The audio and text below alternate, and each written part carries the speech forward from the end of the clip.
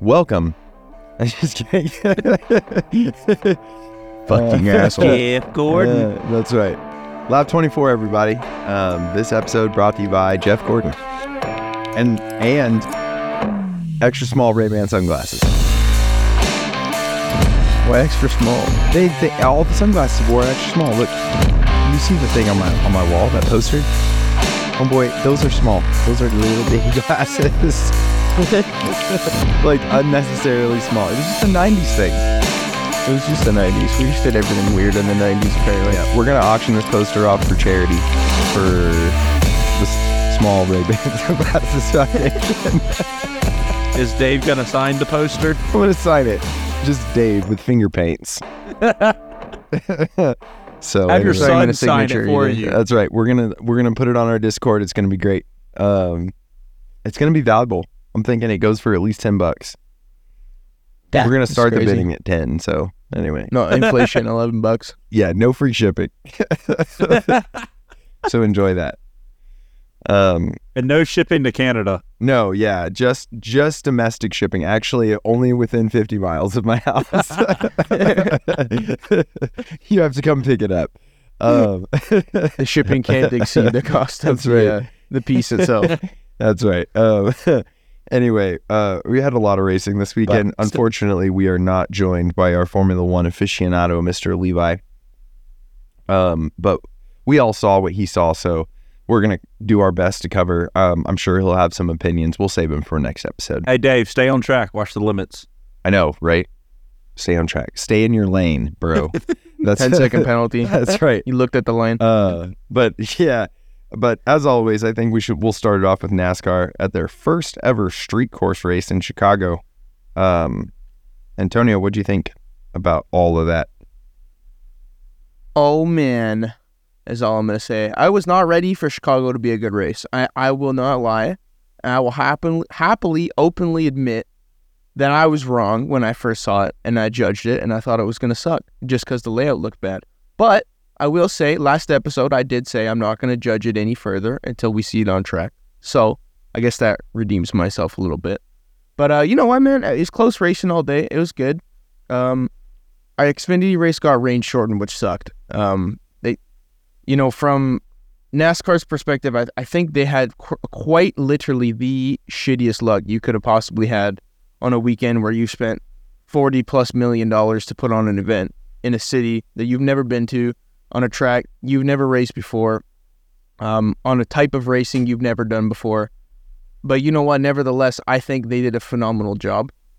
Again, racing was close all day. The rain really mixed it up for the Cup race, I should say.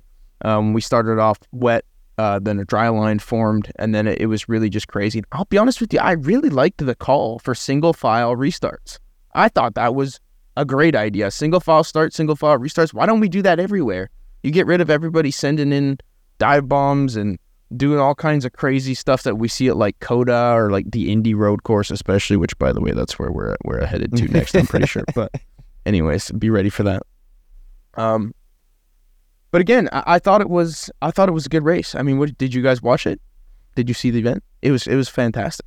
I did. And talking about the single file restarts, I forgot who started behind Hamlin to start the race. But Reddick. damn, did he send it on the first lap. Yeah, Tyler Reddick, man. Oh, Reddick. Yeah. Yeah, you can tell he's got that road course experience, that's for sure. Yeah, he was hungry. And then he ate tires. Yeah, and then he ate the tires. Yeah, well, I mean, there was lots of stuff going on throughout the race. I mean, who was it at the front? Was it Briscoe? He pretty much had... Was it Briscoe? I feel like that's not right. That is definitely not who I'm thinking of. And I have the name in my head, and I cannot think Justin for Haley? the life of me who it is. No, number 20. Christopher Bell. Yeah, okay, there we go. Mr. Anyways, D-Wall. Christopher Bell, yeah, he was doing great, man. All those guys at the front were overall... Until he ate they tires. were doing great. No. Yeah, man. I mean, everybody ate tires at some point. I mean, man, look at Noah. He was in that one wall in turn 6. I think they said 4 times. Yeah. I will say, going back to the Xfinity race, so the reason Xfinity got scammed was unfortunately due to lightning was what screwed it, not the rain. I mean, the rain was, I don't know if you guys saw the pit lane. There was like probably 3 inches of just straight water through the pit lane. The drainage there, though, was phenomenal because after it cleared out, like, they were racing the cup race, like, within 25 minutes of there being 3 inches of water. So I don't know if they cleared some drainage or what they did, but man, that cleared out fast, which was insane. But yeah, back to the Xfinity race. No, they're supposed to have, NASCAR's got their mandated 30-minute lightning delay once there's a lightning strike within a certain radius of the track. They have, I think it's 5 miles, 1 mile, I don't know, 2, 3 miles. There we go. Norman knows the answer to it because he's been here for 30 years. But anyways, Norman was there at Watkins Glen actually when the lightning strike. I remember in 1984. I hope it was Watkins Glen. Maybe it was somewhere else. It was a Thursday. Anyways, they got their 30-minute delay. Unfortunately, we were informed that the city of Chicago has a 90-minute delay due to rain. I think it's a parks rule or something in that regard to any events going on. So that sucked. That caused the race to pretty much have to end. There just wasn't enough time to get it complete. But no, I do really want to stress that I thought overall, and from a fan's perspective on TV, this was a freaking fantastic event. In person, I think it was a good experience, but they got absolutely shafted by the rain. Like, when I say NASCAR has no luck, like, they got no luck. Like, they had to cancel 2 out of the 3 concerts because of rain. You only got to see technically 1 race. I mean, it was 1.5, but when you add up the laps that Xfinity had left, they had 28 laps through, so there was 20 or 32 to go. You combine that with the 75 laps we ran, and you get an 100 lap race, so you realistically only saw 1, which sucked. But yeah, no, like, as soon as that lightning strike hit, they started kicking fans out and stuff too. Like, it's just like, what are we doing, man? It's tough for the fan that was there. I mean, you're probably not getting a refund, which is even shittier, but again, unforeseen circumstances really ruined that. As you're talking, I felt it was a decent race too. I was entertained by it. Entertainment value was there. But the one thing that, not from the racing standpoint, that I want to talk about and discuss now is this sustainable? Was it just, it's the first ever street course race for NASCAR. Everyone shows up, everyone throws in their money. But does it turn into what I feel how the Charlotte Roval turned into is now it's past, the news worn off, and now it's just like, the Roval kind of stinks. I thought the Roval when it first started was very entertaining, was very good, and now, what are we, 5 years down the road from it? I'm kind of like, man. Is that what Chicago can turn into? I think it's one of those events that it's fresh, it's new, it's something different, but it's something that needs to not stay as a one-off. Like, I definitely think for the amount of money invested and how much that event got thrown on its head but due to rain, like, I definitely think we need to go back there and have a proper event. But as a sustainable sense, I do think 1 street course a year is cool. It is a lot of money for NASCAR. Like, they spent like upwards of $40 million, like, just to put all this on, to put all the marketing into it. And it did pay off. They got 80, I don't know if you guys saw, but, and the way they track this, by the way, to my understanding, is through website registrations, because you have to register to get a ticket. So 80% of the people registered were new who bought tickets were new registrations. So, and they were going around asking people, like, NASCAR posted a video, there's some guy going around asking people, hey, how many races you been to? A lot of them said it was their first, but yeah, 80%. I mean, some people were there for just the concerts. That's just how it goes. But at the same time, they saw a NASCAR race. Like, that's people you're bringing in that might come check it out and be like, damn, these V8s are freaking cool as hell, and they're ripping around a street course, and they put on a crazy event. And I really do think it's something sustainable. Now, am I saying I want a street course every, month? No, I want 1, maybe 2. 1 is good enough. We're not going to Las Vegas and Miami like F1 is. But I do think 1 is fine. Would it be something, instead of doing Chicago every year, instead of doing Chicago, then go do like St. Louis, and then go do New York, and then go do Boston, then go do like Austin, and move it from like major city to major city around the United States every year? that's what I was going to say, is it sustainable in Chicago? No, I don't think so. I think that first of all, you have to consider that NASCAR's success is being fully overshadowed by Formula One success. Like if you're trying to go to a race and you're like you said, 80% of the fans were new fans. So the question is, do they care if it's NASCAR or like, and so we have races in Vegas, Austin. We might see a Formula One race in New York City. That's just a rumor. But so like NASCAR has... It's Montreal. Yeah, okay. NASCAR's got a big hill to climb. And, like even with this event in Chicago, they hired 900 extra security officers for the event, and they still had a breach on track. I don't know if you guys saw that, but during the night. Yeah, wasn't there some guy driving his car on the track? Yeah. And that guy's a legend. I'm just saying. I would have took that opportunity and ran too. Why not? I mean, hell, that was crazy. But anyways. And so like, yeah, I would like to see more street races and more like bring new fans in type stuff. But I don't think it's sustainable in Chicago. I think NASCAR lost a ton of money at this event. Well, the one thing I was going to say too is actually they did. So I actually think the city of Chicago is kind of letting NASCAR down in this regard. But there was a mayor change recently, and this was after NASCAR had signed a 3-year deal with Chicago. And so there's actually concerns that it could not happen next year. There was some posts that came out I did see regarding, and I had a quote from the mayor basically saying it's not something that's guaranteed, but it's definitely heavily being taken into consideration and bringing back. So it really sucks that that's the case. The old mayor was all for it. Some news spice it up, and then of course there's a change in government, and that's just something that happens and shafts things. It's kind of happens in a lot of places. I mean, especially with street courses, you kind of run into that issue, I guess. But well, yeah, I mean, at the end of the day, the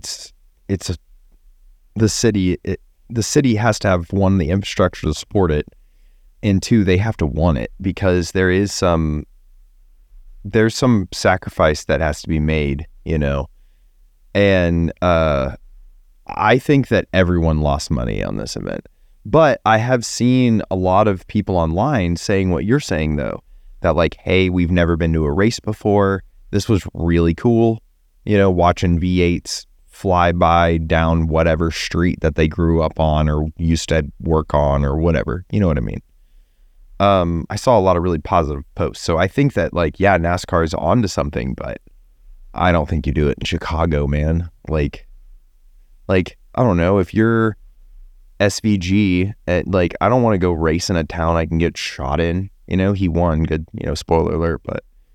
I guess to that point, Shane Van, I'm going to botch his last name, Gisbergen, I'm pretty sure is what it is, ended up taking the win. He's with Project 91, which is that little sublet of Trackhouse. So that was cool to see him win. For those who don't know, he is a very, very good Australian supercar driver. V8 supercar driver, I should say. He's got lots of wins. He's New Zealand, though. No, he's from New Zealand, I should say, but he is racing in the Australian V8 supercars. I should say. Is he still active? He's a legend, mate.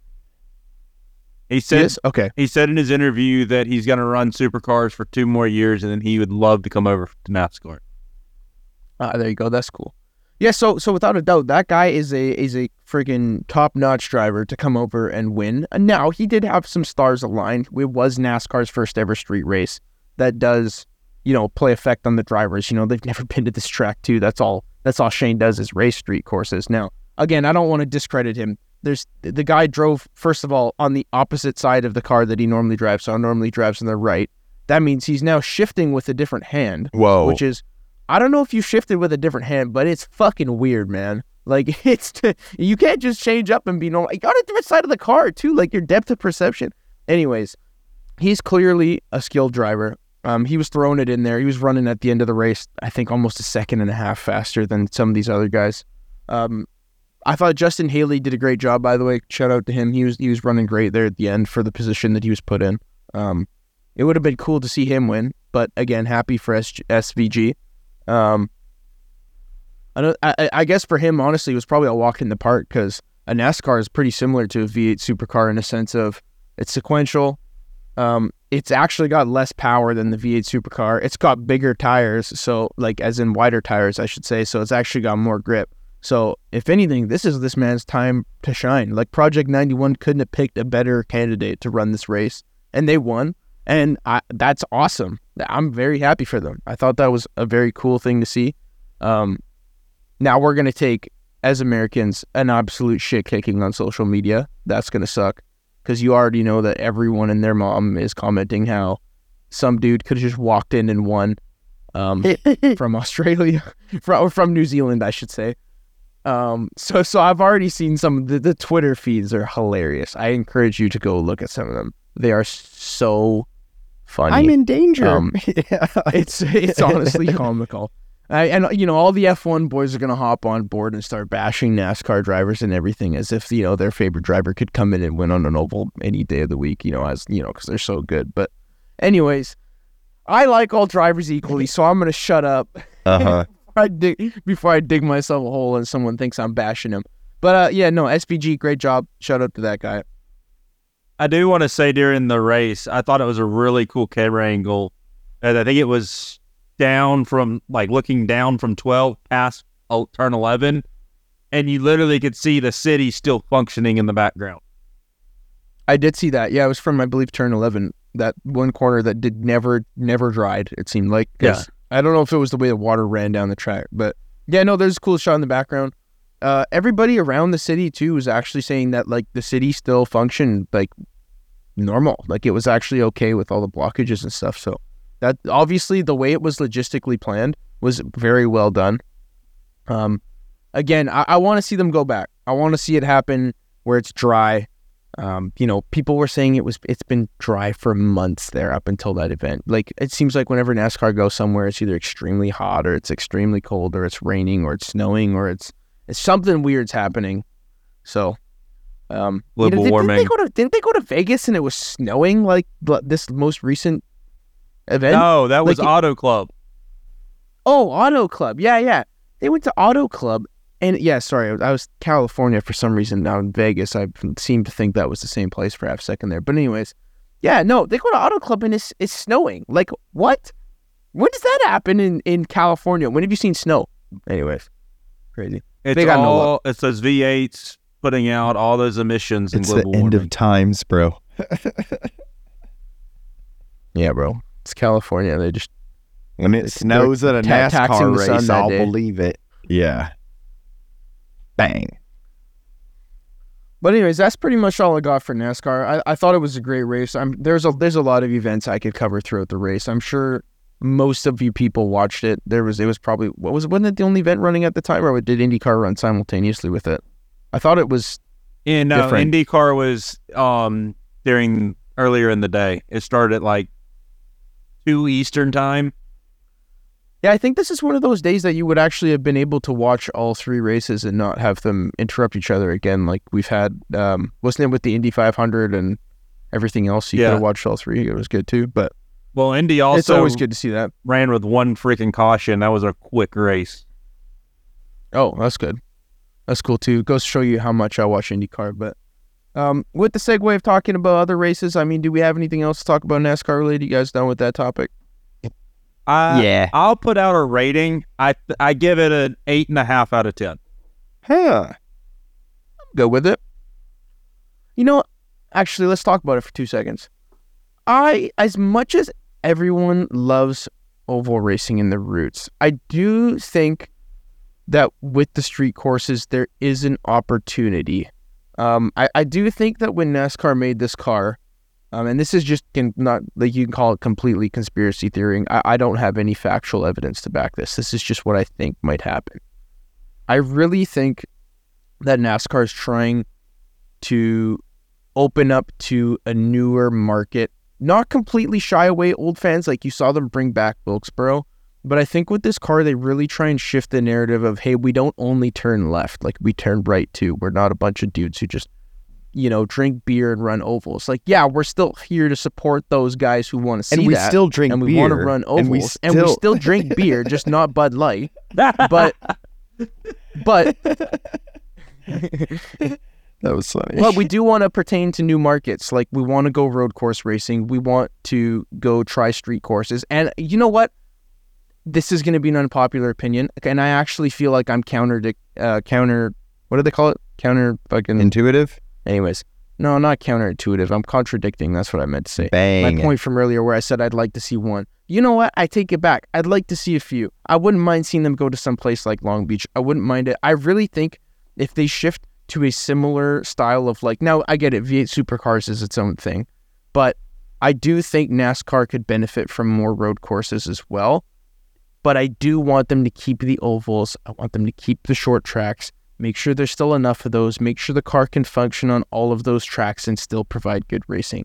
Because it seems like right now they've really screwed their super speedway racing and they've really screwed their short track racing to where everything else is now better. And I don't think that's the way to go. But I do think the variety is good for the sport. And I don't think we should be going to places like Coda. I am sorry that track is not built for those cars. It is not going to work and it sucks. Anyways, case in point. Go ahead, Norman. I agree with you. I do think NASCAR is trying this thing, and I would love to see. I think I'd be more interested right now than in NASCAR than like seeing a American V8 supercar kind of series. But it got me thinking. IndyCar actually has an IndyCar champion, right? The overall champion, but they also have an oval champion and a road champion too. And if NASCAR brought in this and kind of had like, okay, we have the oval side and we have the road course side, or you can compete in both and go for an overall championship. And it kind of splits it up. So we do kind of have this V8 supercar championship going on kind of behind the curtain of NASCAR. I'm about it. Yeah, no, I get what you mean. It would be cool to support, like, having one-off drivers come in. I mean, the road course ringers, that used to be a thing. It's still a thing. I mean, you saw Shane come in. I mean, he didn't necessarily fill in for someone, but it would be cool to see a decent split between the two. But again, I really want to stress, because I probably am pissing off a lot of people saying that I want more road courses, because the amount of people that said they don't is pretty high. But I really think there needs to be a good split, but I really also think they need to make sure that their short track, their mile and a half, and their super speedways are not getting screwed over in the process of doing that. Now, I don't know how you build a versatile car to fit both and be good, but if it's as simple as making two different packages, or hell, even two different cars, now not insanely different, that would be stupid, like still the same base car, but two different packages maybe, but you have a road course car, an oval car like they got now. Have you something put some like canards that on it. Well, yeah. I mean, like you saw the car at Le Mans. It was crazy. I mean, it was freaking crazy fast. Like it looked hooked up, even just going through the corners, driving by itself. So, again, I liked the idea of where they're going. I think we're just in that weird transition period where they're really pissing off a lot of old fans. And they're really trying to reach out to a lot of new fans. And we know that because Norman gets mad every week that NASCAR sucks. So he started watching IndyCar. But anyways, I just wanted to get that out there. That I actually like what they've been doing recently. I thought since the cars changed, overall, as a whole, if you look at the entire series, I think the racing's gotten better. I don't think it's gotten worse. Gen 6 racing might have been good at certain places, but I do think as a whole it's getting better, and I think we just need to let them work out the kinks. They're always going to be inconsistent. We're never going to, they have that rule in the rule book basically saying that they can do whatever the hell they want as long as it, is good for the sport. So, again, some consistency with penalties and stuff would be nice. We can, deal with that another time. But in a sense of on-track product, again, they need to fix some of that stuff, but they've been doing good overall. I'm happy with it. We need to just give it some time. Thank you for coming to my TED Talk. Anyways, let's move on to F1. We all watched it. We're all here. We love it. I love Red Bull Ring. I'm fired up. I'm going to let someone else intro it, though, because I've been talking too much. So, Dave, you can take it over. Okay. 10-second penalty. You went outside track limits. Yeah, right. And stay in your lane. Like I said, we should see more street course racing, but I don't care what you say. I don't think it should be in Chicago. I guess moving on to the big, the bad, the ugly, the Formula One, from the Red Bull Ring in Austria. Like I said, our fearless F1 expert, let's call him that. Guru, that's better. Yoda is not here. Yoda. And so we're going to do our best to cover it, but we all saw what he saw. So, what we're saying is we're going to wing it. We're going to wing it. But I guess no surprise, Max Verstappen is your winner. No contest, absolutely blew the wheels off of everybody. There was some complicated pit stops. I guess there was a couple moments where if you were a very ambitious person, you might have thought maybe that, Charles could do something, but it didn't work at all. And we saw that backed up by Checo, who was just crazy strong, came from P13 all the way to P3 on the podium. Now, what I'm not clear about, I'll be completely honest, is after the penalties for track limits, where everyone ended up in the shakeout, because Lando was qualified P4. I know he got moved to P5. I know that he's not the only one. There was a lot. So while you guys are talking about other stuff, I'll try to dig that up and we can go back into the penalties. But overall, I mean, the Red Bull Ring puts on great racing. It was a little testy. We saw both Haas's in the gravel at some point. Hülkenberg, unfortunately, retired from the race pretty early. But yeah, I mean, I don't need to sit here and recap the whole race. Really, what we should be talking about is track limits and some of the other things that happened. So, guys, what do you think about Red Bull Ring? First off, I'm going to segue back to Haas and say, because we brought them up last time, that was very heartbreaking, and I don't know what they need to change, but I'm starting to lose my patience with being a Haas fan. But all my homies hate Haas.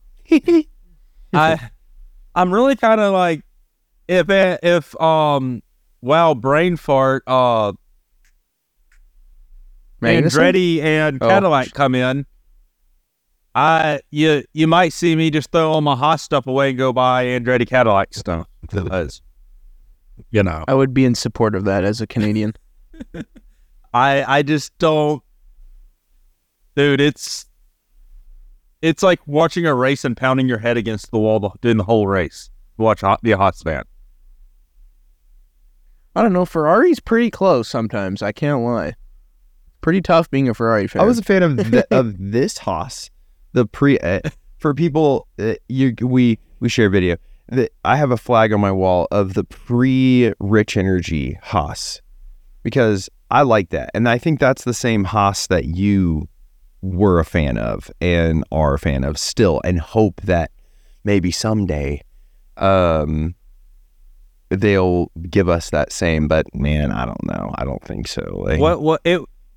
The fall of Haas was the beginning of Haas. It was the Australian Grand Prix. I forget how many years ago, but they were both running in the top 10, and the pit crew both couldn't get a tire on either of their cars. They both had to end their race with a tire coming off their car. That's ever since then. It's like we look Haas like a bunch of but wankers. could never hold it together. Gene, we look like wankers. So, but back off that Haas tangent. Thank you for letting me go down I'm glad we did that. King of Salt rant on Haas. I'm glad we did that. Okay, wait, actually, I have a question. All the Gunther Steiner love aside, because we know that he's the GOAT, do we actually think he's part of the problem at all? Do you think like the way he's running the team has anything to do with it? I've always been wondering that, because it seems to be, when most teams go through a struggle, a head coach goes, a team principal goes in this case.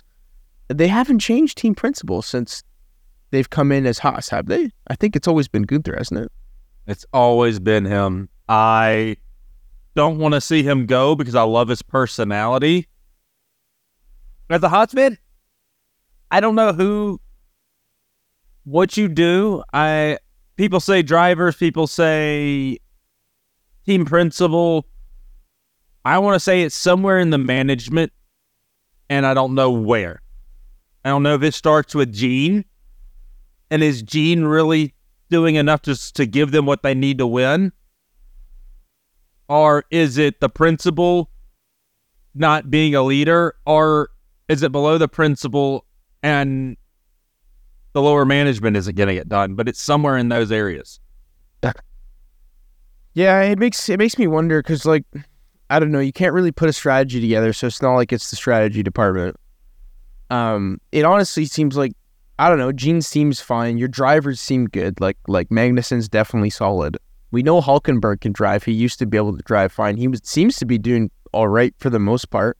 I haven't really been paying attention to him too much, if I'm being completely honest with you, but his results, kind of reflect the car's performance. I wonder if it's just like an R&D thing. I mean, I don't think it's a money. I mean, I'm sure Gene's willing to buck up, maybe not necessarily to an extent, where we had Mick writing off, a car every 3 races. But I do think something's weird with the R&D because they haven't improved since, like, the last we saw them when they were good was, like, wasn't it like 2018?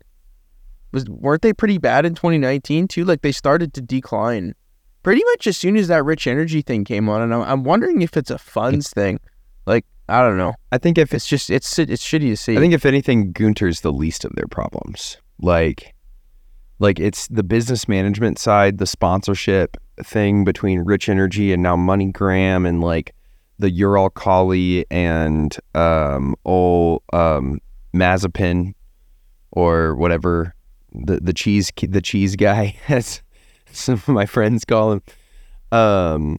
Anyway, I think that like the least of Haas's problems is Gunter. I think Gunter's like maybe their only solid thing going. And now with K-Mag and Hulk, I think that they have a good boots on the ground team of people.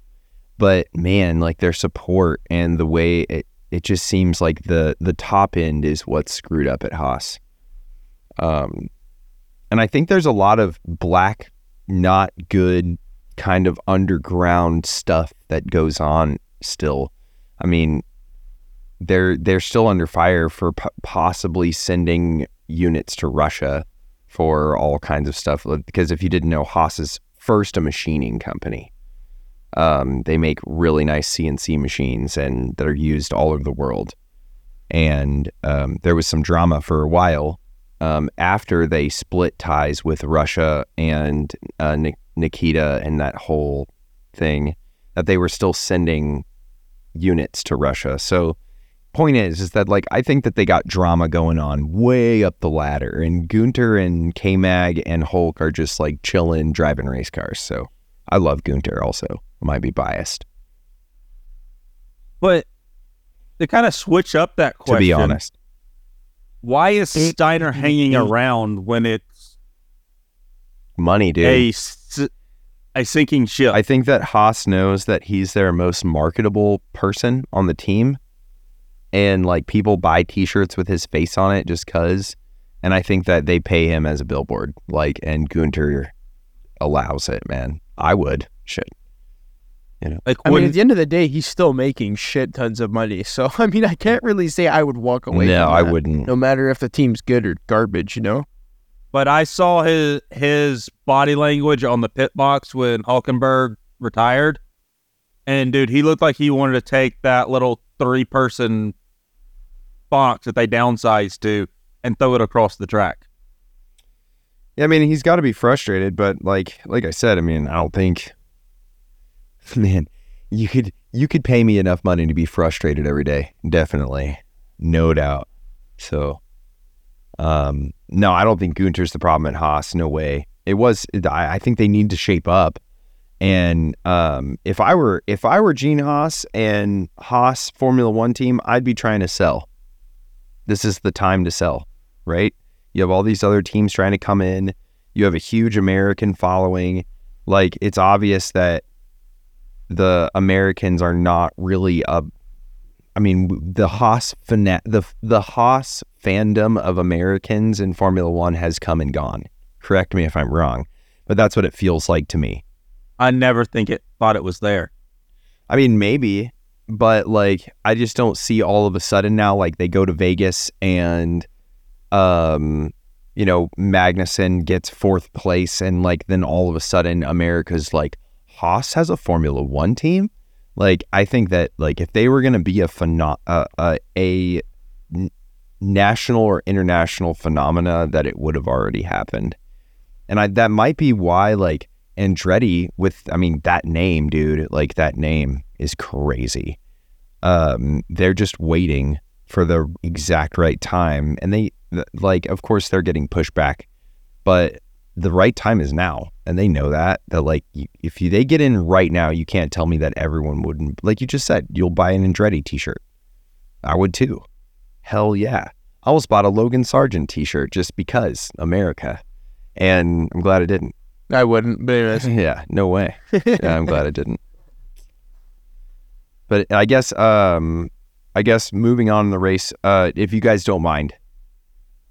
Yes. Just there's a lot to cover. All right, yeah. But we love you, Haas. And Gunter, you're my man. But get your shit together.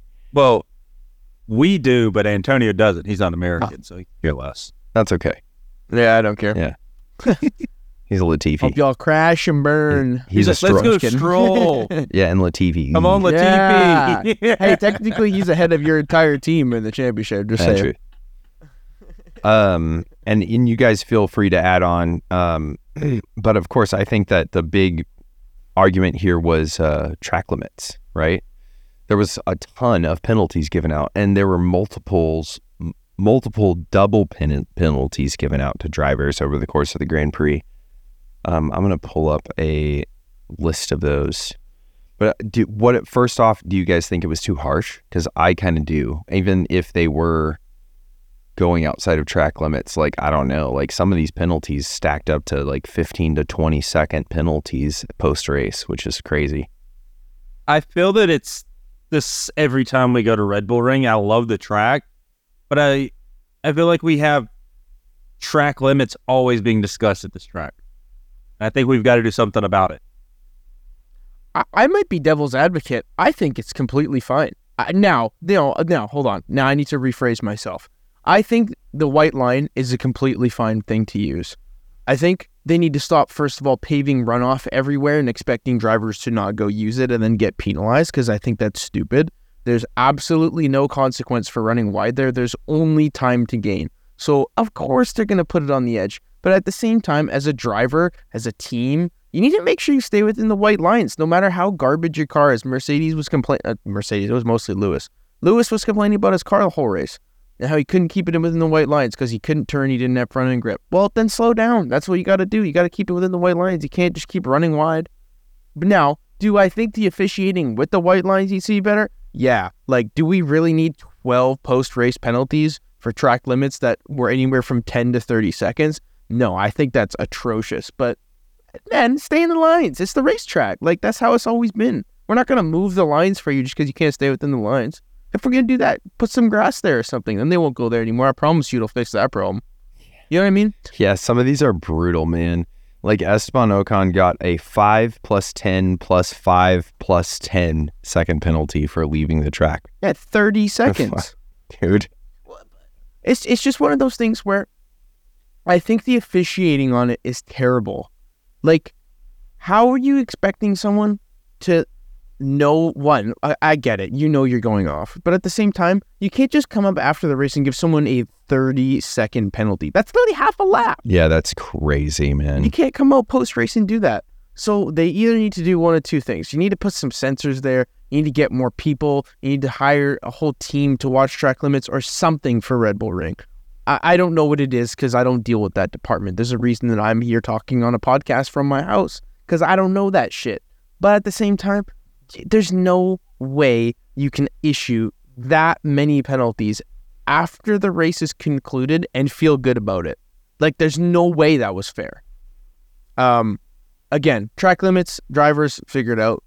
F1, figure out how to officiate that, because that's trash. If I was Ocon, I don't know. I didn't see what he was doing, but if I was any one of those drivers who got the penalty after the race, I would have been choked. That's all I'm saying. Oh, totally. I agree with you.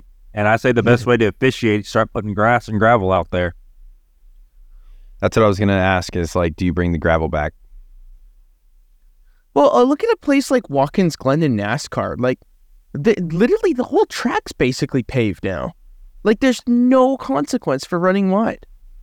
So it's just like that everywhere now. You go to a lot of these tracks and they start paving the runoff. And I get it's like a safety thing, but at the same time, I don't honestly believe that you're going to create a big safety problem by removing some of that pavement. You might, because it's, a fast corner, but again, it's one of those things where if you're not going to officiate it properly, then you need to do something, whether it's physically put something there that restricts drivers from going that wide, or, something needs to be done in order to officiate that better then, or police it better, because what's happening right now is not okay, in my opinion. So according to the FIA, and this is from Formula1.com, during the Grand Prix, race control was tasked with reviewing well over 1,200 instances of where a car was reported as potentially leaving the track. So to all you iRacers out there, don't feel so bad, man, because 20 times 7. They got 1,200X, yeah, bro. 20 times 17 is 340. No, 20 times 17 is 3,400. But anyway, point is that, wait, is that right? I feel so stupid. I'm pretty sure 340 was right. 20 times 17, 10 times 20 is, yeah, you're 340. Is it? Hold on. Now I got 340 already did it. Okay. It's 340. Yeah, Man, yeah. We're good job, Brain. You knew it first. They got DQ'd 3 times. But yeah, exactly. Like, this is a grid and iRacing getting DQ'd everyone 3 times at a 17 incident limit. So don't feel so bad, because we just did Red Bull Ring in it, and I think I had 4X, so thank God. But I also wrecked on the second lap. I got a drive-through penalty and then 5 more X, just saying. Okay, nice. I think I finished with 27. Perfect. But so here's what they said. Of course, the final results of the race were protested by Aston Martin or Alfa Romeo? Aston Martin. Okay. A lot of things got changed. The FIA did officially recommend to the circuit that they add a gravel trap at the exits of turn 9 and 10. Officially. They did recommend that. When did they recommend it? Like this year? Or after the race. Before?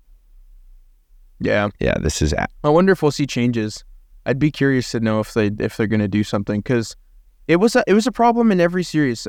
One, I want to say I love Red Bull Ring. I really love this place. It's a great track. I know you. I probably say that I like and great and good about everything that we talk about on this podcast, but in a sense of this actual track, and one, the racing this year's been phenomenal. The last bit of racing we've had over the few months has been awesome. But anyways, Red Bull Ring, I love this track. It's great, and you want to know why? That's because I watched the Porsche Super Cup, the 2 F3 races, the 2 F2 races, and the 2 F1 races. And every single race had tons of passing, was super competitive. There was a battle for the lead, which, by the way, if you have F1 TV, go watch the Porsche Super Cup. I promise you will not regret it. I promise you will not regret it.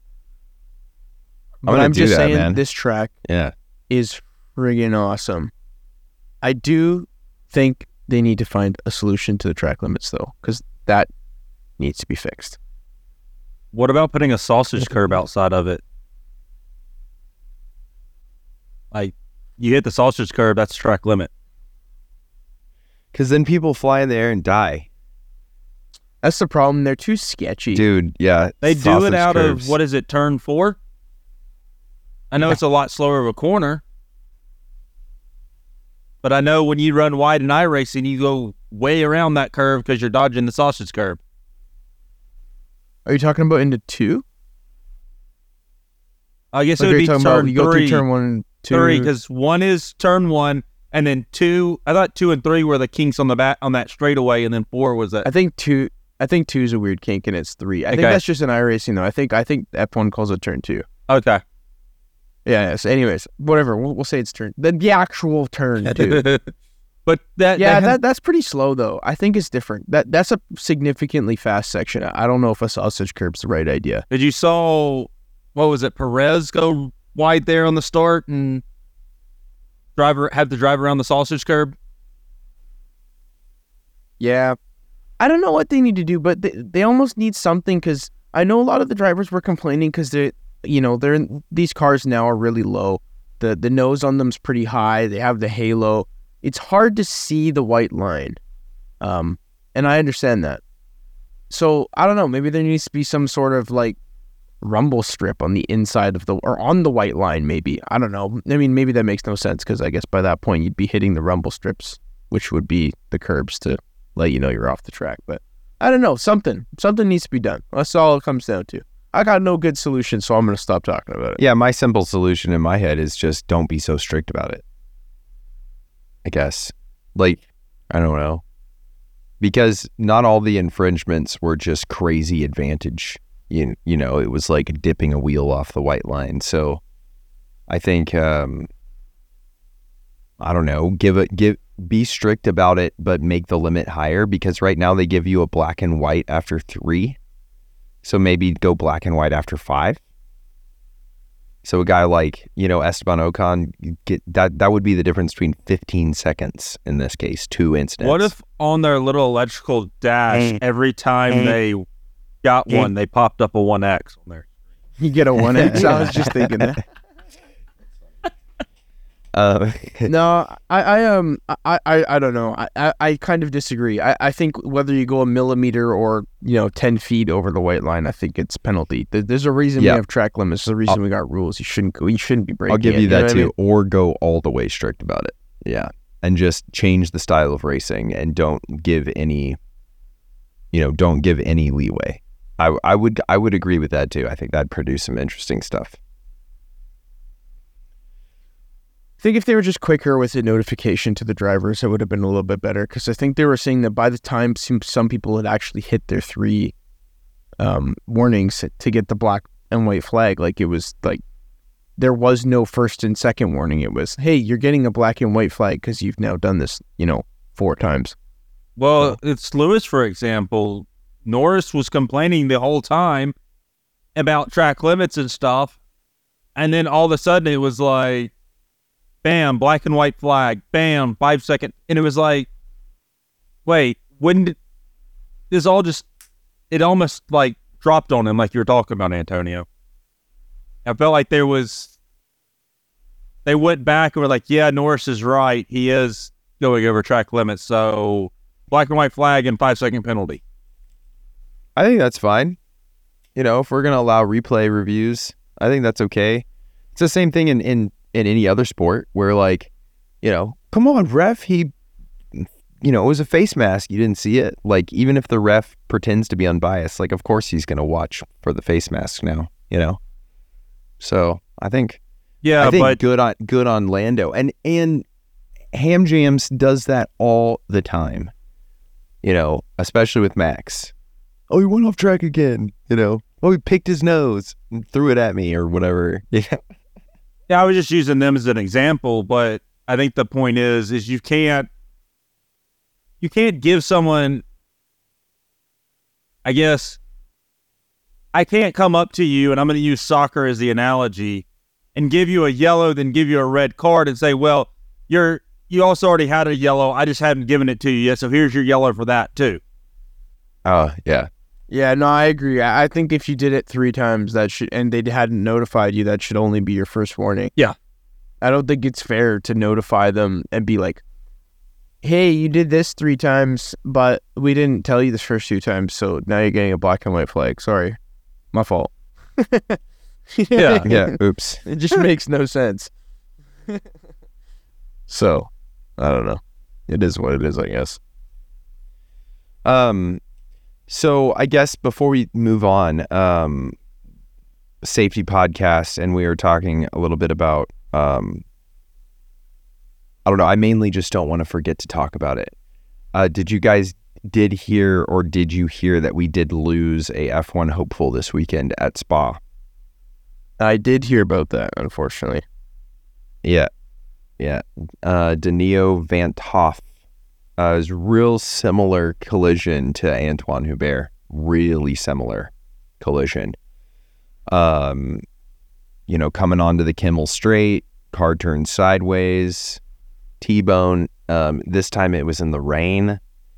Eerily similar. The video footage that's going around online looks like it's from the exact same grandstand seat as the Antoine Hubert footage.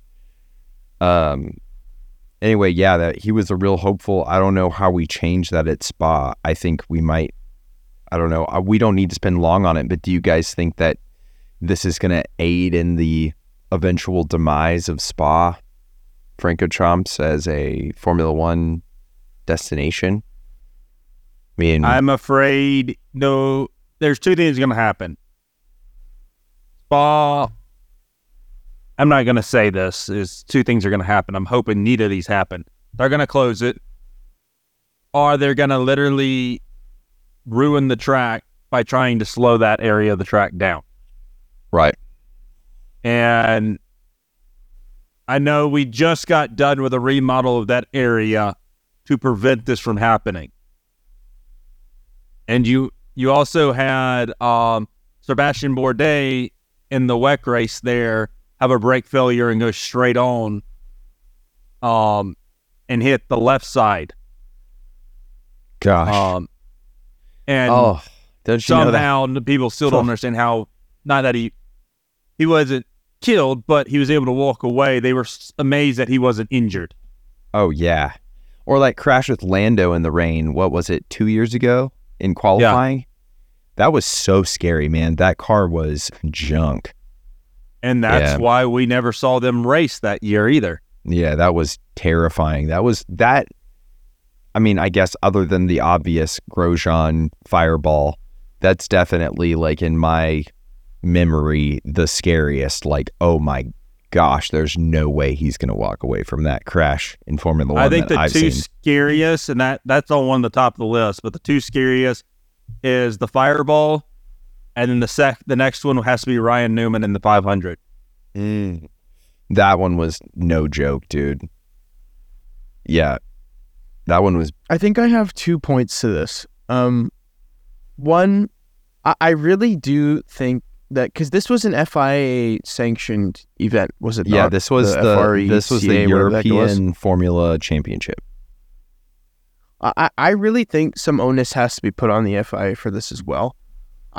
They were saying that the conditions at Spa were obviously wet, but they were similar to what was the Spa race in 2021 that got canceled. So not only did they run a race in conditions that they wouldn't have run an F1 race in, but they also ran 18, 19-year-old kids that are inexperienced, that, are literally trying to get to the top and literally would, unfortunately die trying. They're going to go flat out. They're not going to yield to a yellow when they're coming up through Rouge. It's not a situation where you can just be like, yeah, let's just throw them out on track, and see what happens. I don't know. I thought that was just shitty to see. It just didn't need to happen. The other thing was Spa, I get it. Racing's dangerous.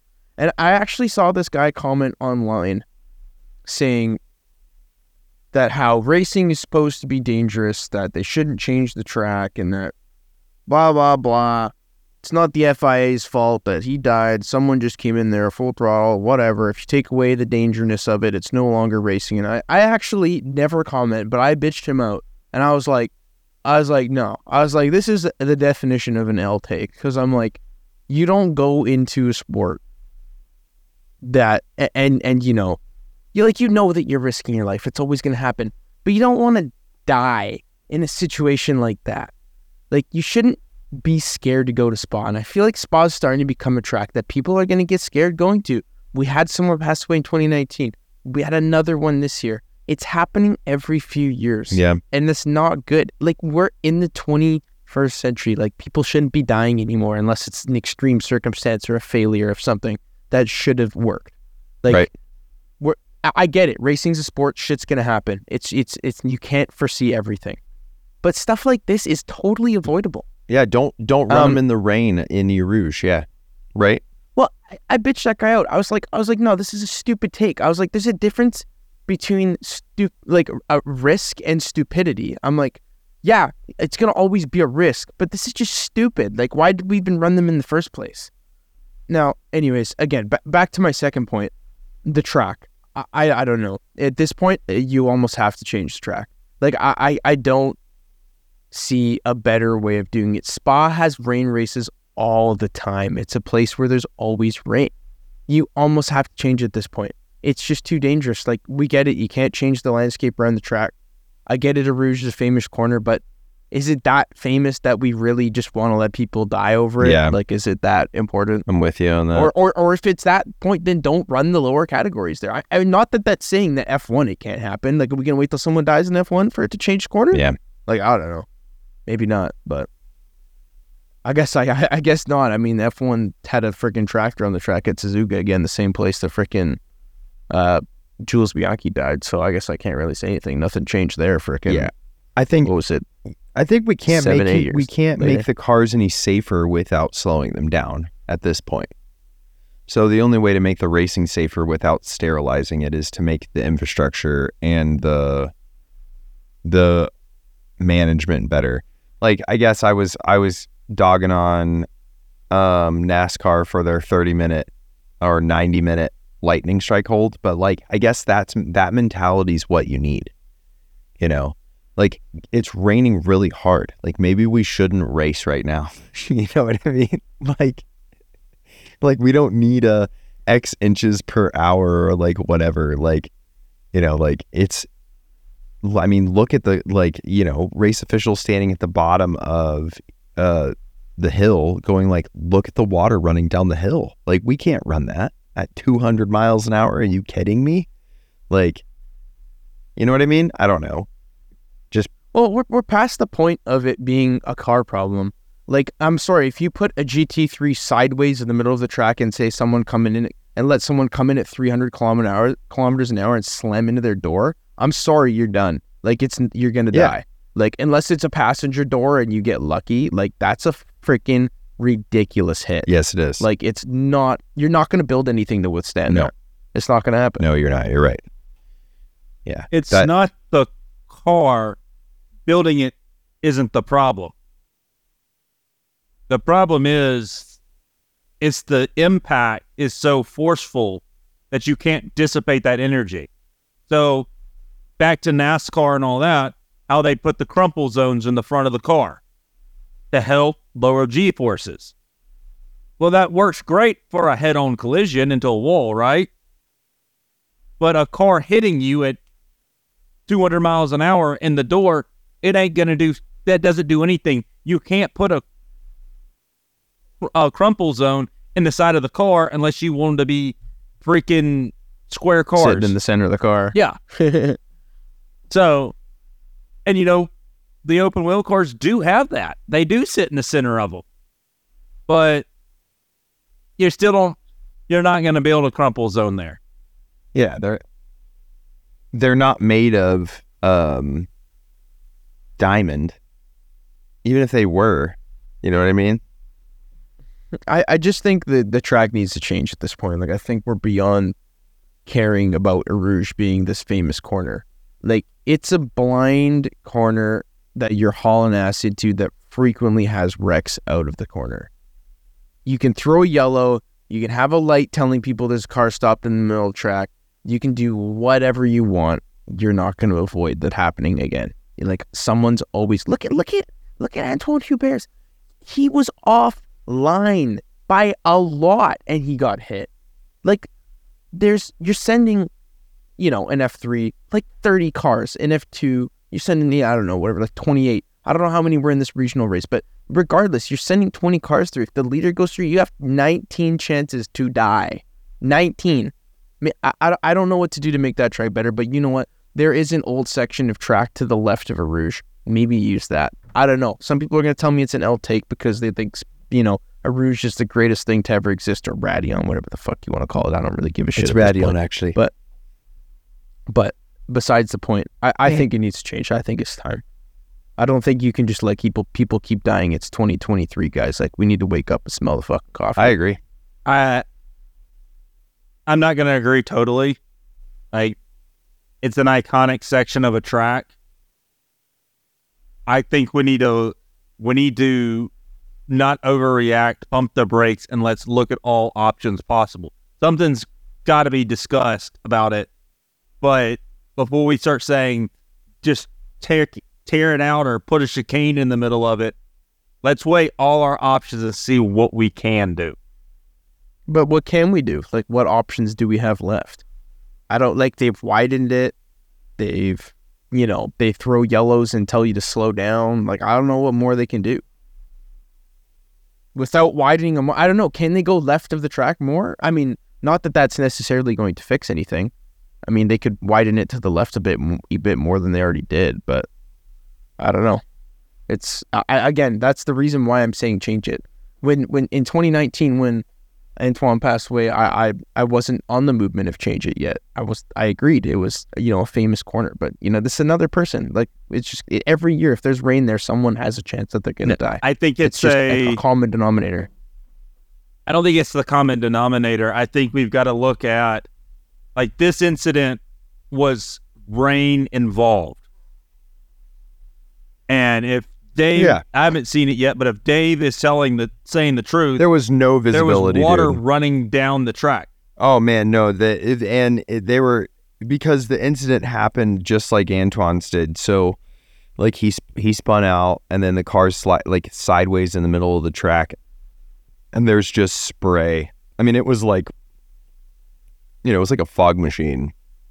And so, I was reading that a reporter asked Lance Stroll and Fernando Alonso their opinion on the event, and Stroll said something to the effect of, like, of course they need to change it. And Fernando said that he's willing and ready for whatever changes they make, but of course we need to factor in that, like, this was during a very heavy rain, like we were saying earlier. So, I mean, I don't know that I didn't mean to derail us. I think that I hope this is not the smoking gun for Spa, because I don't think it's fair circumstances. I think that the race officials maybe should have not been running the cars on track in those conditions, period. Maybe Spa itself needs to put in a stipulation is, if there's this amount of rain in this amount of time, we will not hold an event here. We don't care who you are. I think Formula One says 2 inches in an hour. I think that's their 2 inches per hour is their, like, okay, we can't race in this amount of rain. But that's a lot, dude. Yes. A half inch in an hour is a ton of rain, at least if you live in Texas. IndyCar runs in a lot less than that. They'll cancel a road race, because I've been at an event where they did that. And I was like, that's weird. I'm like, Formula One would have raced. This is when I was kind of new into IndyCar. Like, Formula One would be running in this. They've got rain tires. And then someone informed me that IndyCar's rain tires are like the Formula One intermediate. Yeah. But, like, why do it at all? Like, why do it at all? I mean, NASCAR shuts down over any amount of substantial rain in oval, and they just run on Monday, because at the end of the day, it's a TV event. Like, it's cool that there's X number of people there, and it's a bummer that you need to open the facility another day. But like, as far as I understand it, like, all the viewership comes from TV. So don't run in the rain. You know what I mean? Just run it on a different day. That's easy for me to say because I didn't pay the Killers $1 million or whatever to play on Sunday after the race. I'm not that guy that wrote that check. So I get it. Like, that sucks and money will be lost. But now we're losing lives. Like, that sucks more, right?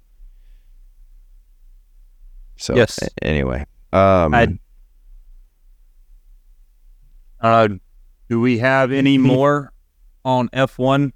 Get back on track, or do we want to move on to IndyCar? I mean, not really. I just like, I guess to sum it up, the penalties, and I might cut this back earlier. We'll see. Yes. I thought we were going to do that after IndyCar. No, I say we do it before. So then people just cut off my IndyCar part. And y'all like, Yeah, I was going to say, just cut it out. We don't fucking need it. We don't need to do it at all. Hold on. I got some more safety podcasting for us with IndyCar. I had the penalties popped up. I wanted to just quickly. So like I said, penalties came hot and heavy. Just to recap, because I said I was gonna go over the amount, because it's the most penalties I've ever seen be handed out for track limits ever, in any race I've ever watched. So Carlos Sainz got 10 seconds, Lewis Hamilton got 10 seconds, Pierre Gasly got 10 seconds, Albon got 10 seconds, Logan Sargent got a 5 and a 10 second. All of these are for leaving track. Leaving the track without a justifiable reason multiple times is the official jurisdiction or the official what they call it, whatever the title. You know what I mean. Ocon got a 5 plus 10 plus 5 plus 10, which is crazy. De Vries got a 5 plus 10. Magnussen got a 5, and Yuki Tsunoda got a 5 plus 10. So it was 12 penalties in total handed out for leaving the track, which is bonkers. So anyway, absolutely mad. Yeah. Anyway, well, and this is where usually Levi comes in. Where are we going next? Formula One? Silverstone. Oh yeah, and McLaren's running their silver. Britain. There's That was definitely not a British accent, by the way. McLaren's going silver and orange, which is going to be cool to see again. And hey, how more wrong could I have been with my in it, bin it, or win it picks? The first week that I decide to not pick Leclerc as win it, the dude gets second, and Hamilton gets like just totally dogged. And Hamilton came on his radio, and he was like, the car or whatever. And didn't his race engineer be like, "We know the car is bad, just drive." Like, that was Toto. Yeah, like, dang. Oops. So I picked Ham Jam to win last week. That didn't work out. Charlie, old Leclerc, took it in second. And then I had Lando to bin it and Oscar to win it. And I couldn't have been more wrong about that. So hopefully I can get some redemption this week. I say let's move on to in it, bin it, or win it. And then we want to hear about IndyCar. Last but not least, we've been building up to IndyCar, right? Oh yeah. Who's going first this week? It is Levi. I think it's you, Norman. Levi gets to go first. So if y'all, But you were going first last week, so how does that work? Remember I cut you off and you were cheesed about it? No, it went Dave, then you cut Levi off and went second. I thought I cut you off. No, I thought you were the one. Why were you bitching then? Because it pushed me even further back down the line. You go last. You go last this week. No, you go last. No, Dave. Norman We're goes back on last. the regular scheduled programming. No, you made me angry. You go last. So you're getting banished. Yeah, so Levi's not here. Bummer. We miss you, Levi. Oh, miss you, Levi. But I'm gonna read Levi's picks, and he's going first. So he picked pretty solid picks. Dang it. He picked Win Alonso, which I think is a great pick for Silverstone. I won't take his stage, but I can see why he'd pick that. In it is Carlos Sainz. Totally see that too. And Bennett, Mr. Nick De Vries for our F1 guru, Yoda. So now I'll sit here and listen to you guys pick all the people, and then I'll have to pick I'm gonna George throw Russell to Rich win into it or whatever. So I'm going with the all British lineup for the British Grand Prix. Dang. We're gonna have Sounds like a terrible option. We're gonna have Lewis Sir Hamilton for our win pick. we're going to take a Lando Norris as our end pick. So what does that mean? Means our buddy George Russell will be the Bennett. Oh, he's gonna cry.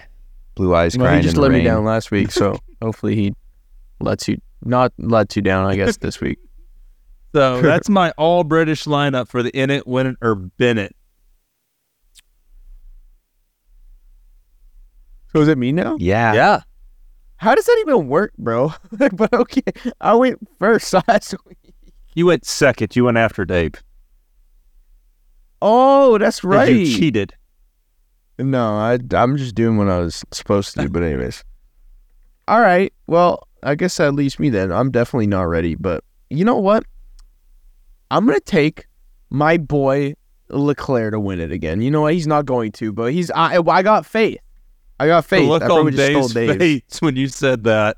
Some bitch. It's okay. You still dude. got signs. That's all that matters. No. I don't like Carlos Sainz. Look at him. He's a hater. Why am I so white right now on camera? Because Like, you're what's from going on? Canada, bro. Look at this. Anyways, crazy. Yeah, bro. We got winter storms out here. No, I'm just kidding. My in pick, I am going to. I'm gonna also pick Norris because I'm allowed to do that for the in pick. Because you know what? I think he's been killing it. Now Red Bull Ring suited their car, but I think he's been killing it. And my bin pick. Who's gonna let me down this week? I'm gonna pick Sargent. He helped me out last time, so maybe he'll do it again. I'm open to donations. Donation. All right. I'm not picking signs. That sucks. I don't want to pick signs. Oh gosh. Win it. You want me to switch? No. Do you want me to switch, mate? So I was yawning. It kind of came out British. I think that's a very Canadian thing to say. Best of both worlds. I gotta pick George Russell because I'm not gonna pick Carlos Sainz. I don't know. I think Imagine. like Ferrari's got it. They're Ferrari, but I don't know, Georgie. You never know what's gonna happen. This one can be a doozy. In it, I'm not gonna pick it. Oh, come on. Let's have a good in it pick. LeGreg. Like,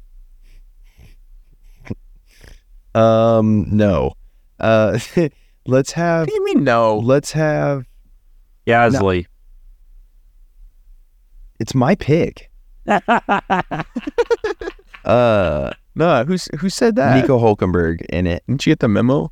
Haas, like we said, has not been performing, but every once in a while they can shine, and he can put his elbows out.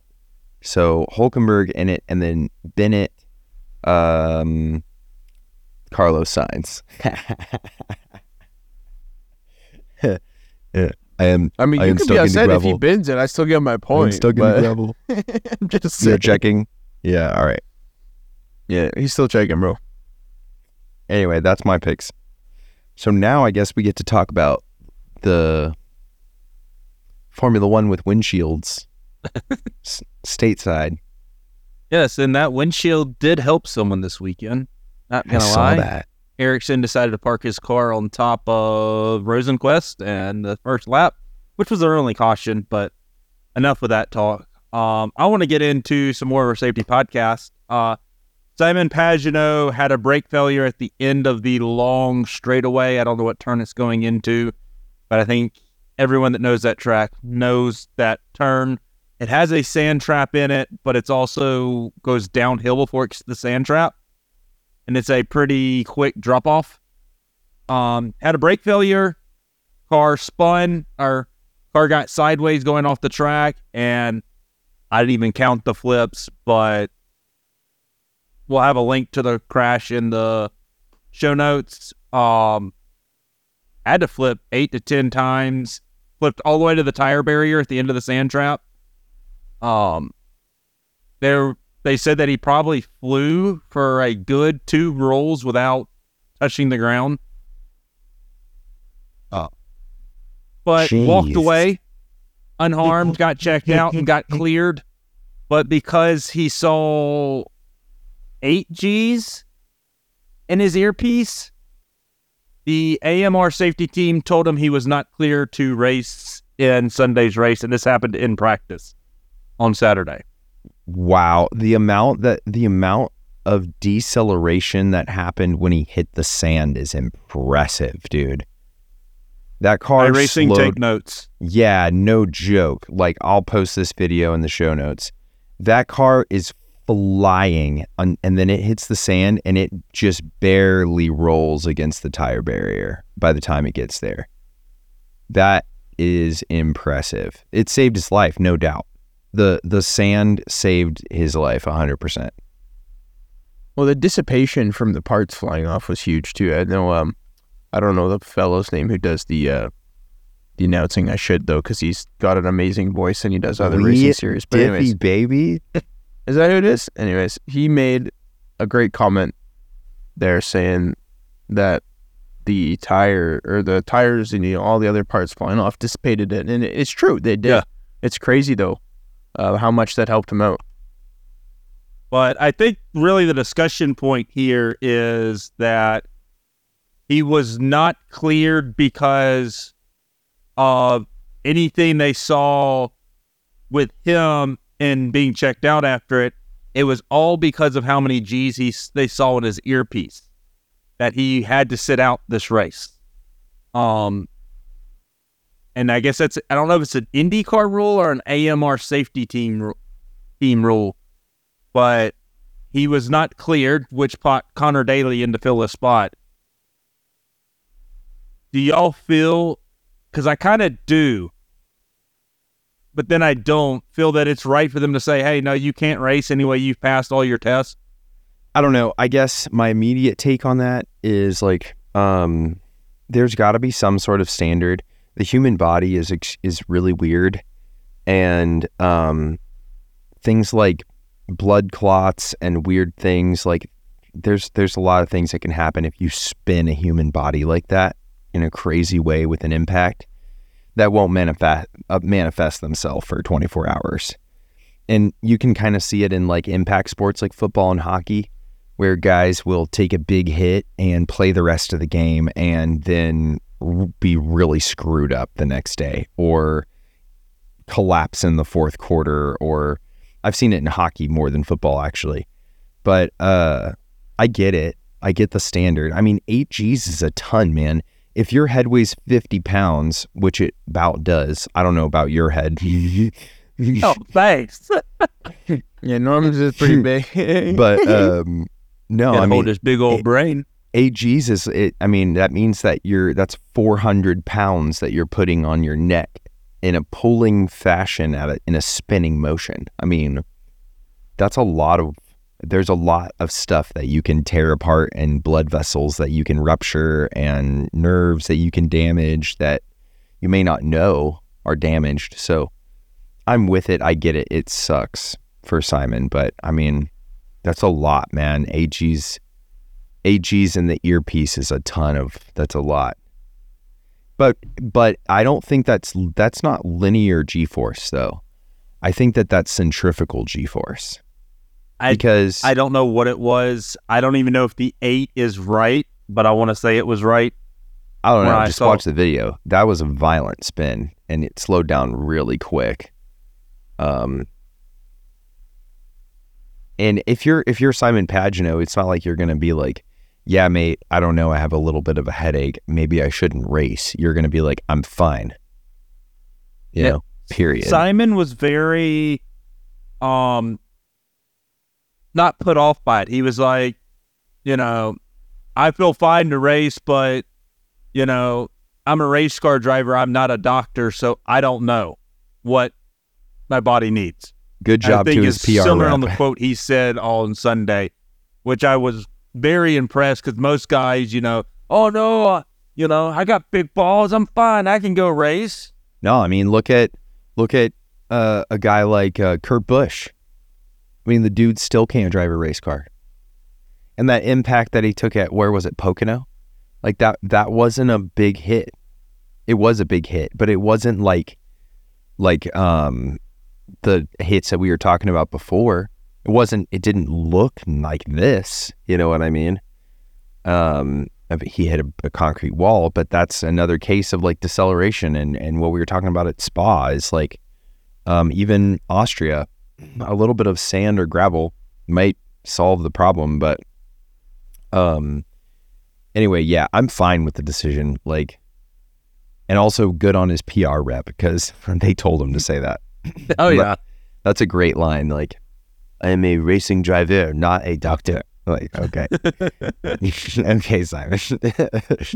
No, not on head injuries, like you were saying, they can be delayed. I had one in high school during soccer game. I got knocked out for 30 seconds, and I passed a concussion protocol in 2005 with flying colors. I walked into school the next day, didn't know who the hell I was. Yeah, the brains. I got parents called, rushed to the doctor, driving back from the hospital when they were like, oh, still pass their concussion protocol, fine. Found out that I was out for 30 seconds. They diagnosed me with a grade 3 concussion, sent me to get a CAT scan, called my dad on the way home from the hospital. To come back, they had to do an emergency MRI on me. My whole left frontal lobe was concussed. Yeah, it's not a joke, man. And it can happen. It happens differently and easier or harder to everyone in a different way. Like, head injuries are so weird. And no, you spin someone around in a centrifuge like that and decelerate that lumpy fat mass that's in your skull from 200 miles an hour to 0 in like no time at all. Like, yeah, you don't need to hit your head on something to be violently concussed, because your brain's hitting itself on the inside of your head, which is really unsettling. But it also is, I know we had a sad subject earlier, but that's a relief subject to see a guy climb out of a car, walk away, and wave to the crowd after a wreck like that. Yeah, everything's working. Yes. And we've been praising IndyCar all year, right? Like, all the IndyCar races, we've had some horrific looking wrecks, and so far everyone's okay in IndyCar. Between like the Kyle Kirkwood stuff at St. Petersburg and all of the crazy cars flying in the air. I mean, heck, Marcus Ericsson at the beginning of this race, that car caught some serious air. I mean, 5 feet or 4 feet, like, that's a lot. There's no suspension. I mean, there is, but it's minor. Like, that impact on the ground will, rupture discs in your back and like screw up your neck, and like it's serious impact. Yeah. Did you see Rosenquist's windshield after that wreck? Yeah, that had a definitely big black mark from his tire on it. Couldn't even see out the freaking right side of his windshield. Yeah. And I think we do see Formula One adopt the windshield eventually. I think it's a no-brainer, right? Yeah. I think the halo's working, though. Yeah, until it doesn't. The halo would have worked on that wreck, too. Yeah, the halo has worked. The halo's been incredible, but we're racing glass cars. I mean, this carbon fiber shatters like glass, you know what I mean? Yeah. And, the neck is still a pretty vulnerable area on the race car driver. They have a Hans collar on, but there's no right at like the Adam's apple under your chin. That's just fabric still. A piece of carbon fiber to the neck would really slow you down quite a bit. So, I mean, you know what I mean? Like, it might speed you up where your foot is, Definitely lose a couple tenths.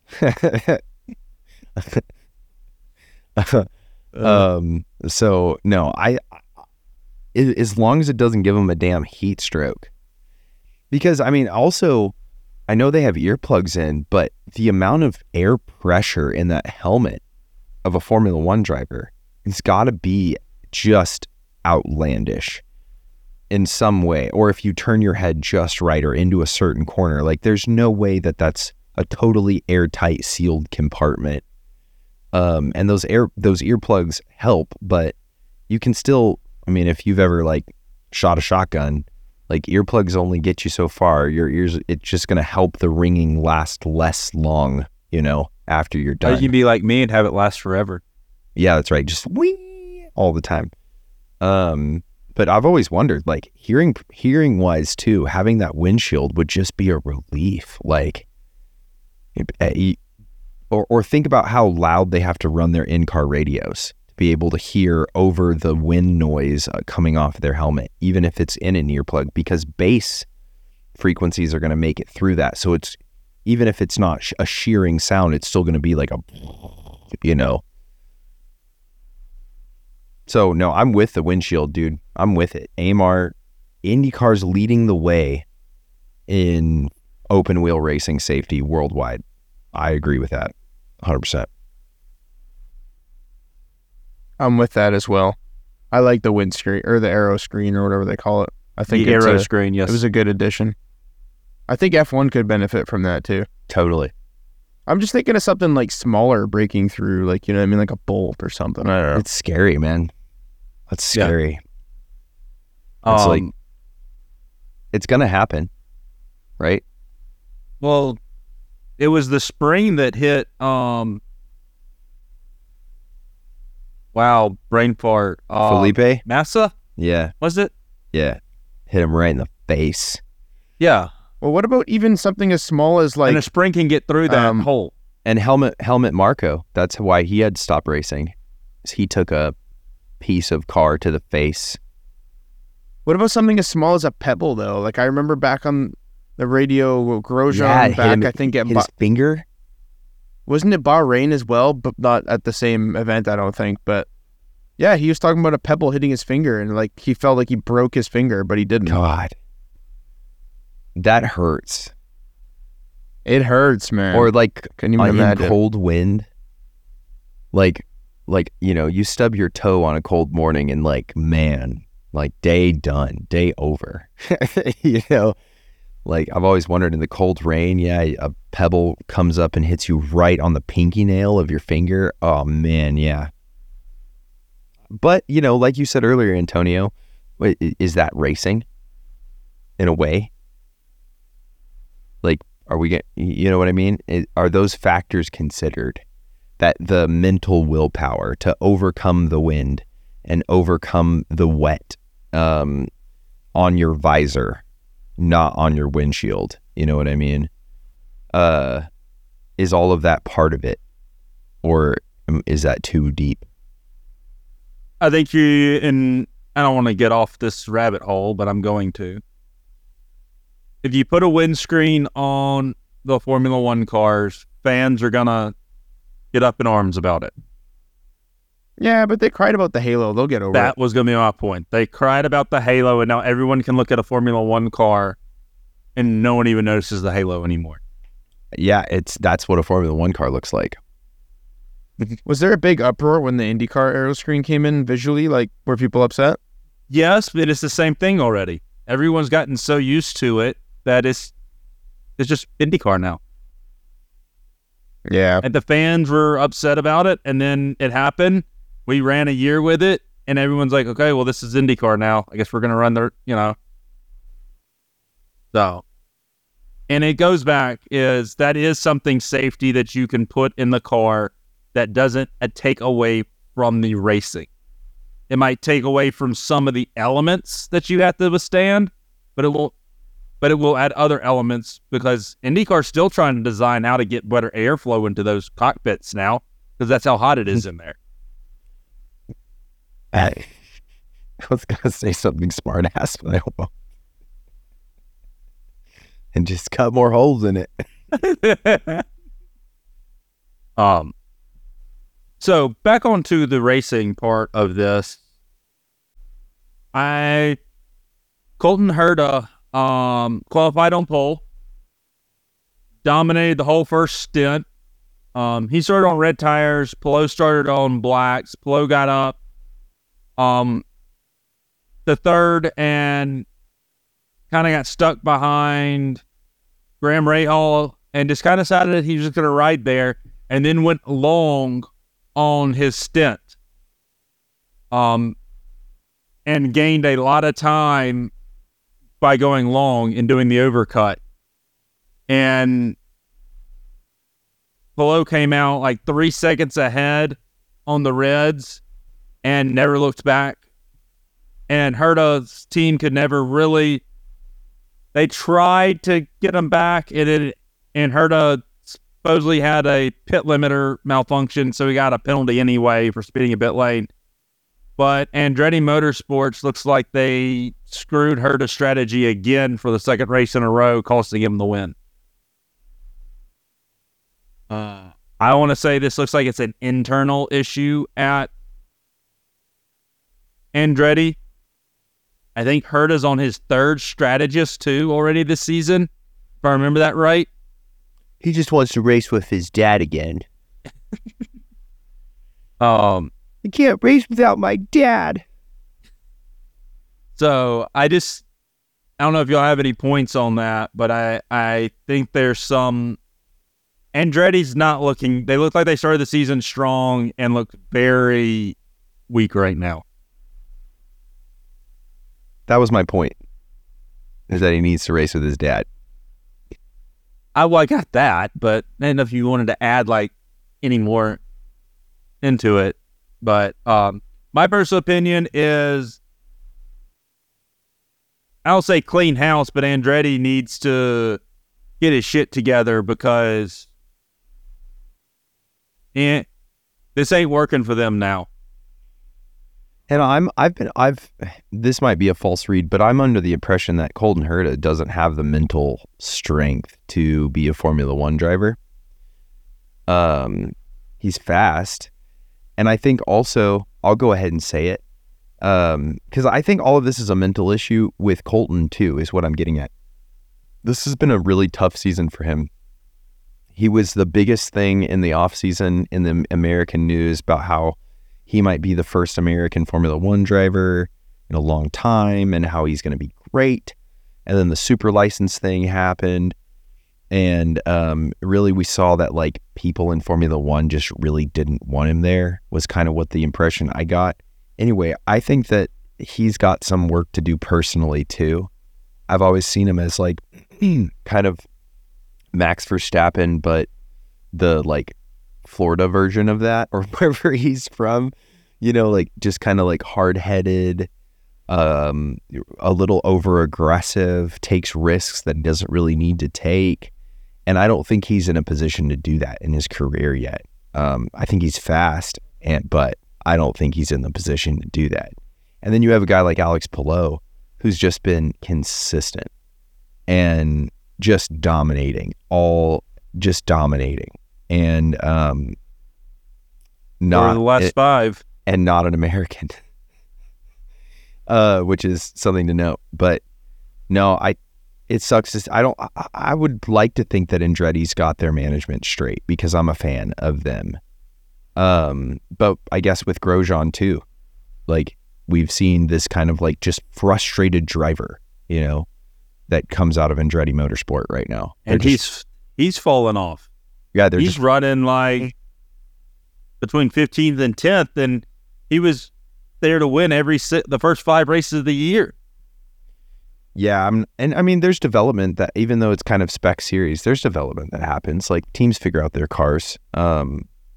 So I'm not really sure what's going on in Andretti, but part of it, what I'm getting at is I don't think it's all management. I think that they do have 2 hot-headed drivers. They have a Formula One expat, and then they have a Formula One wannabe that needs to cut his hair. Like Colton, dude, you can't go into Formula One looking like that, man. I'm sorry. Like, I'm just saying. Formula One has always been slightly about looks. Like, they say it's not. And what? Brain fart. What was that driver's name in the 80s? Hunt. Yeah, James Hunt. Yes, he's James Hunt. Like you gotta clean yourself up a little bit, man. You can't be like having your hair sticking out over your ears with backward. I'm sorry. I've always thought that. Yeah, he can. He's not fast enough to do that, I don't think. Like, he's good, but I don't know. The results don't speak for themselves. So anyway, sorry to hear that, Andretti, but I also think that's what you get if you work with Colton Herter a little bit. I think we'd see that problem in any other team and in some capacity, just frustrated. Hey, Yeah. I'm a Joey Logano fan, so then- I'm not opposed to that driver. I think that driver can be successful, but just for the record. But he needs to grow up a little bit. On to some happy news. We mentioned him a little bit a minute ago that he started on the outside pole. Graham Rahal had a mishap at the end of the race in pits, which cost him a lot of positions. But looking strong after missing the Indy 500 this past month, looks like he's bounced back strong, and I think he's having a decent running. And just got to give a shout out to him. That kind of shows you that not old school, but brain fart experience that he has, how to bounce back from such a tough situation and not let it affect you. Where are we going next? We are going Toronto. We're going to Antonio's neck of the woods. I don't think that's his neck of the woods. It's like opposite side of the world. It's but yeah. Canada. It's his neck of the woods. Sure. Canada's all woods, eh? They have Montreal, they have Mosport, and they have Toronto. Like, they're all out of his neck of the woods if it's not Canada. I'm from Texas. I don't know. They It's all don't the have same to me. racetracks in Vancouver. There's polar bears and Eskimos. So, but we'll see if Alex Palou's dominance for the last 3 in a row comes to an end at Toronto, or if he keeps going on. Ganassi looked really strong this weekend with a 1-2. Palou and Scott Dixon both on the same strategy and both whipped Andretti's tails with strategy calls this weekend. I think Palou started 5th and Dixon started 7th, and were able to, after the first round of pit stops, they were 1-2. Or no, 1-3, and then Dixon got hurt on the next pit stop. So I think we do see it. I think we do see Alex Palou continued. I don't know what to say. It's not like he's getting lucky and winning by a couple of seconds 3 in a row. He won that race by a large margin. Like, to the point where the announcers towards the end of the race were saying that he's just out for a Sunday cruise right now, and he's still pulling away from the field. Yeah, I have no reason to believe that his performance will change. So yeah, no. That he's my win it pick for the rest of the season. He's my Max Verstappen, dude. No, he's gonna get Max Verstappen. You can't pick a Palou anymore in IndyCar. That's right. I guess the real question with him is, can he challenge Scott Dixon for 7-time champion? He's still young. No, because he'll be in Formula One before that happens. Didn't he get a test drive with McLaren? He's got roots. He's got connects. I know he does. So, no, I think we see him in Formula One in the next 2 years. I think he's one of those guys that leaves IndyCar for something bigger. That would be shocking, because most of the time, right now, you're seeing the Formula One influx into IndyCar. And we'll finally see an IndyCar driver leave and go to see how he does in Formula One. And I think he'll do well. I don't know, man. He could have a good place there. So Yeah. we hope to see you there. I would rather see Pato O'Ward, but Alex Palou is better. We'll see. You know, unfortunately. maybe he likes the ovals too much to leave. Well, I'm petered out on IndyCar, my dude. I am done. I think it's time to say goodnight to Jeff Gordon. It was nice to have you around for an episode, but you're gone now. Oh, Jeffy Jeff. Is that the most polite thing I've ever heard you say about Jeff Gordon? I just want to... I've never heard that. That was so kind of you. What, Yeah, it's no. time for you to go? Well, I mean, yeah, it's nicer than the other things I've heard you say. So, yeah. With your vest and your glasses. It's crazy. No, I don't.